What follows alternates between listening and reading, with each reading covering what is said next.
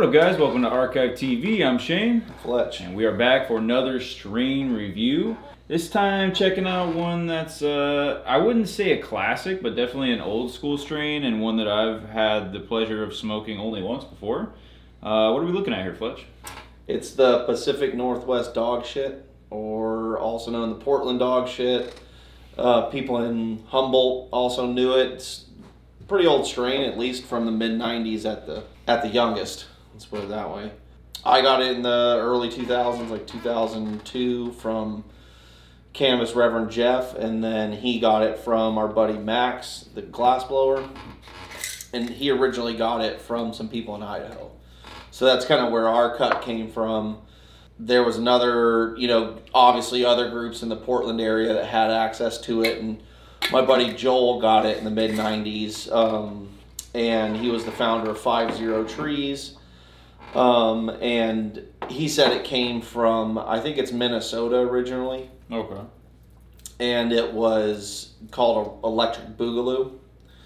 And I don't think anybody ever really knew exactly what it was, but we always theorized that it was some sort of NL haze. More than likely, it's definitely similar to your standard NL hazes in terms of smell. It's just got a little bit different thing to it than maybe like the Cough or Super Silver or Jack. It doesn't have that lemoniness that you would get from like a Jack or Amnesia, or the bubble gumminess from an Amnesia. Mm-hmm. It's not that side of it. It's more the metallic, greasy, kind of sweet, like a kind of mango-y, metallic-y kind of smell mixed with like a old school haze sativa back.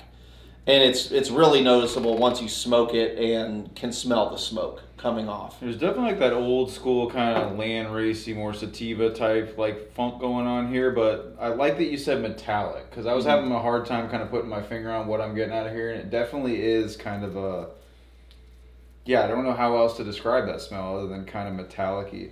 Yeah, it's like, when you've been working with metal or something and you smell your hands afterwards and it has that metallic smell to it. Almost getting like a weird root beer thing out of here too. I could see that as well.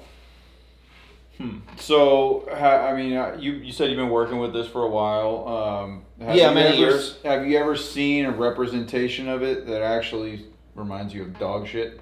Smell of dog shit? No, I think that was just a name that was, like I said, originally I think it was called Electric Boogaloo was its nickname. Mm-hmm. And I think it just got called dog shit because, everybody just gave shit nicknames back then, whether it was Crippy in Florida or the Crip in Hawaii or Chronic or the Dank or whatever the nickname was. I think dog shit was just a way to say, hey, you have any of that dog shit? So that no one really would catch on to what you're talking about. Yeah. And sure, it sounded funny, but at least they knew you weren't talking about weed. Well, and it's kind of like, usually when strains get nicknames like that over years, it's usually something that's more indicative of, like, the experience of it, whether that's the smell or whatever. And True. It's usually something that's going to make it sound more appealing. This is almost like they flipped that on its head, Exactly. I mean? There is a plant, I think it's called like the ginkgo tree or something like that, that's supposedly the plant, and then the fruits that the plant makes smell like absolute dog shit. Yeah, this doesn't smell like dog shit. It's pretty desirable of a smell. I'm going to go, you got one rolled up over there. I'm going to go in on a quick little taster out of the pipe here before we get started, just to kind of see what we're working with here. Fire in the hole. Yeah, it's interesting because, the only person I know that had previous experience prior to it being called dog shit was Joel, who started the 50 Tree stores here in Portland. And that's the only person. Everywhere else, it was always known as dog shit. Like the dog shit clone that was in Humboldt is the same as this one that Caleb CSI had. Okay. Or has. Still, potentially. I'm not sure if he still has it. Probably does. And his was called dog shit when he got it, and it's the same clone.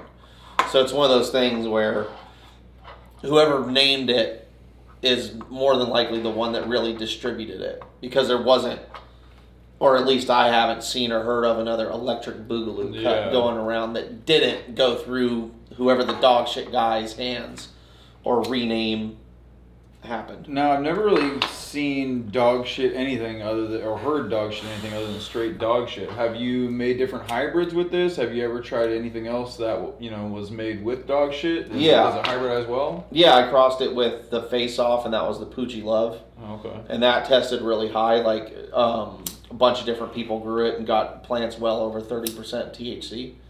So, you know, whatever that means, it's high, has high THC in its hybrids. And people seem to really like it. There's, you know, I've had several customers really stoked on it. And then I did dog shit Skittles, ran those out, then crossed that with, if I remember right, it was the Planet Purple male.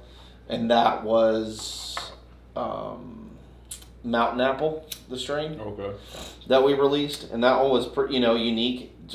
Much like the name, it was like a rosy, rose water, mountain apple, danky, kind of hazy, skittly mix, depending on which pheno you decide to choose. Has an interesting look to it. And it has like real small heads, it looks like. It kind of just has that golden look to it, especially you hold it's the bud just a longer inches flowering away. strain in general. You know, it's 11, 12 weeker. So how would you, you know, being familiar with this strain more so than I am, how would you describe the buzz on this one? Is it definitely a little bit more heady, a little more upstairs? Yeah, I mean, it's definitely sativa.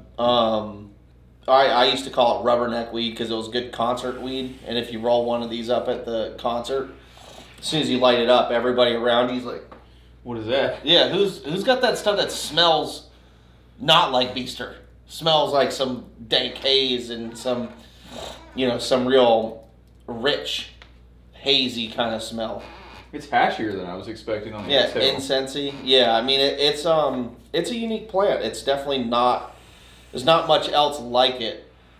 You know, there's stuff similar to it maybe from the haze family, but it's definitely not super silver or amnesia. It's definitely its whole own different kind of variation of that genetic realm. Yeah, it's definitely more earthy, hashy to me. I'm not getting any of that sweetness that I get from some of those hazes at all. None of that like sharp. No. But it definitely does have that weird metallic-y thing going on. Exactly.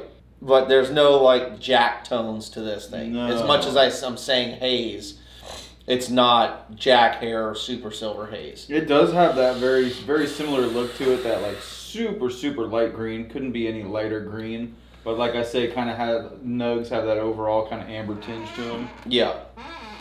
It's beautiful. Oh, I need to correct myself. I crossed it with the Moomba 112 F2 male. Oh, okay. That was what the mountain apple was. It's easy to forget because you kind of pop them all and then So they don't get a name until after we grow them. That was the dog shit and Skittles that you then hit And then, with 112. That's right. So it's dog shit crossed with Skittles. Selected a female from those. Hybridized that with the same male that was like the Belts 3.0, the 112 F2 number 60 male. This one, it's different. It's heady. It's got a heady high. There's not much body to it, I guess, how people would describe stuff. Definitely hits you upstairs. Yeah. Obviously, since you keep all this stuff around, you get to try kind of the more oddities, you know, time to time. Like for me, there ain't too often these days I get to smoke something that somebody actually flowered for, you know, 10, 12, 13 weeks, you know? Yeah, it's just unrealistic for most people, and for whatever reason, most consumers I think it's just because of the effect of social media and people wanting to do what's popular rather than standing out from the crowd and saying, you know what, I'm going to buck the trend, and I like this stuff that everybody says. You know, it's like everybody talks shit about Blue Dream. People are afraid to be a fan of Blue Dream. If everybody talks shit about Jack Harrer, people that actually like it are afraid to like it because they just don't want to get ridiculed. These strains become the Nickelback strains, you know? 100%. Totally. They're creed of the fucking weed game. It's like nobody will admit to liking them, but somehow they're still selling millions of records. That's right. Somehow people are still buying Blue Dream. Right. You know? They'll smoke it, just not with you. It's interesting how that works. Yeah, and that's one of those things where a lot of haze strains tend to fall into that category, at least on the West Coast. I don't know if that's true geographically everywhere. It probably is not. But it's funny because, just 15, 20 years ago, haze was seen as the most in-demand, high-quality product because everybody kind of knew that it took longer to flower, therefore it was more expensive to produce, and it had a headier high to it. So it wasn't lethargic, especially if you live in a dark, cold winter type of place.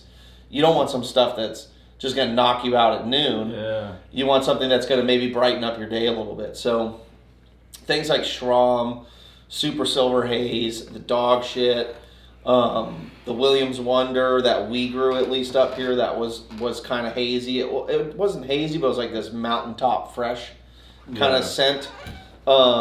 Had tones of some haze crosses, kind of golden goat-ish a little bit, or a little bit Schrammy, but not quite as hazy, a little bit more just rich alpine air, super refreshing, flowery, refreshing. Yeah. And those were really a lot more popular. I think they're also more popular because the smell stays better with it. It doesn't cure out as fast. Like cookies, for example, is best smoked within a week or two of harvest. Yeah. And then it loses a lot of the dankness, and it just kind of smells like some, hashy bubba purple kind of mix. But when it's really fresh, it's like it's kind of got an OG dankness to it and everything. And so certain varieties are better consumed fresher and not allowing to really cure out fully, in my opinion at least. And that's a good example of one. Dog shit, man. The DS, I mean, this was one of the most popular weeds in the Northwest for a lot of years. It tastes good all the way down to the bone, too. It tastes just like how it smells, kind of. I mean, it's not... It's a metallic-y, hazy, not sweet in like a Skittles sense, but sweet in that it has a tropical note to it, or a equatorial kind of smell to it, equatorial sativa kind of smell to it. And it's just an enjoyable weed to smoke. Like I said, it always was like a summer favorite for people, going to concerts, going in on the river, roll up a bunch of DS joints, and no one was going to be tired. It was going to be a good time. This would be great wake and bake weed. Exactly. And I think there are a lot of people out there that want that type of product. It's just not promoted or pushed by the middlemen and the dealers and the brokers, because it theoretically should cost more for them to acquire it. And that eats into their profit margin. And at the end of the day, profit margin matters to them, not satisfying their customer. I would definitely pay more to be able to get things like this often. Like variety of stuff like this would be amazing. It's nice to have a stash. The way this stuff makes me feel and the way it looks reminds me of this golden pineapple that I used to get from this place, Creme de China. Yep. Out in Santa Cruz in like 2011, 2012. And man, there's just so many flavors that I used to get to enjoy all the time that have just become so much harder to find, kind of gone by the wayside, Mm-hmm. And they were popular flavors at that time. Well, I think that was the transition period between home growers who were growing what them and their buddies liked, who then started vending to shops, and then, the transition to where we are now, where like most of those little guys, they're still doing that, but still now just for them and but the buddies. Shops are demanding a specific kind of product that they perceive, or the brokers that they perceive as the most profitable for them. Yeah, and so it makes And they're sense just not developing any markets outside of that. Yeah. They're expecting the market to develop itself, whereas dispensaries used to buy product and promote it because they thought it was good, not because Instagram said it was the bomb. And in a lot of cases, I think a lot of people can probably agree on the channel and you that a lot of the time when you're sold on something on Instagram, does it really deliver in real life? Very, very seldomly does it actually, is the hype worth it? Exactly. And, sometimes you can just find something that's not hype that's way better than the hype shit, just by following your nose instead of following the crowd. Well, I think that goes for just about anything, but especially cannabis, because I've always believed that there's something about the smell. If I smell something and I love it, then I love the way, I tend to just love that strain. I like the way it smokes. I like the way it makes me feel. If I don't like the smell, if you crack a jar, not to pick on Blue Dream more, and I just smell that chalk, like anytime I get anything that even reminds me of that smell, I typically don't like it. You know, so. Well, it's like food, you know. It's not that whatever dishes that you dislike are bad. It's just that when you were a kid, you were forced to eat too much broccoli. And now you just don't like broccoli as an adult. Whereas someone else might love broccoli cheddar soup. And if you didn't have that experience, that's a trip to think about too, that your palate might be shaped by your life experiences. It more than likely so is. What you like. But they do say that it changes over time too. You know, your palate. 100%. Food. Yeah. I didn't like spicy food when I was a kid, and the older I get, I love spicy food now. I wonder if the same thing will happen with my weed palate. I think it does. You know, I think it changes over time, but I think if it's a good strain, you'll appreciate it. Regardless. Yeah, exactly. Whether or not that's your flavor of the day, you'll still be able to look at it and smoke it and go, well, that's some really good weed. I mean, I don't necessarily want a bunch of it, but I'd like to have a 1/4 ounce to smoke when I want one. Just like the dog shit. It's like I can't grow a ton of it because it's not what everybody wants in today's market because of the influence of the internet and the marketing. But I would never throw the plant away and not have a jar of it sitting around. So it's one of those things where it's like a spice in the cabinet. I may not use it in every dish, but I definitely am not getting rid of it from my spice cabinet either. It's like I have to have that in there because there's certain dishes that I literally can't make or enjoy or experience without it. It's that essential. And then there, you know, strains are kind of like that to me. It doesn't need to be my favorite. It just needs to be an essential ingredient in the cannabis cookbook, so to speak. It's just another color on the palette, you know. That's right. You can't just sit there and, well, I don't like that color, so I'm never going to use it. It's like, well, have you ever used colors before? When you mix them with other stuff, they make other colors. So you can't just throw yellow away because you don't like yellow, because guess what? Green's gone with it too now. Yeah. So what the fuck are you going to do? Now you can't do green? Fuck that. And so that's kind of, you know, for me, from the genetic perspective and preservation perspective, that was always the idea, is try to have the largest color wheel in the game so that I can make the most amount of colors from it. You can paint any picture you want at that point. Exactly.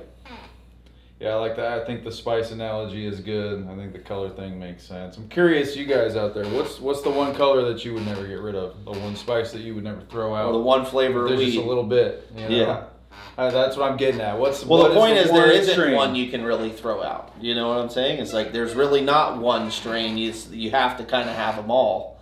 Otherwise, you get stuck. Oh, dog shit, man.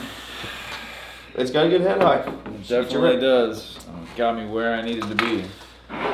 Definitely uplifting. About to lift myself up out of here, I think. See Sounds you guys good. on the next one. Peace.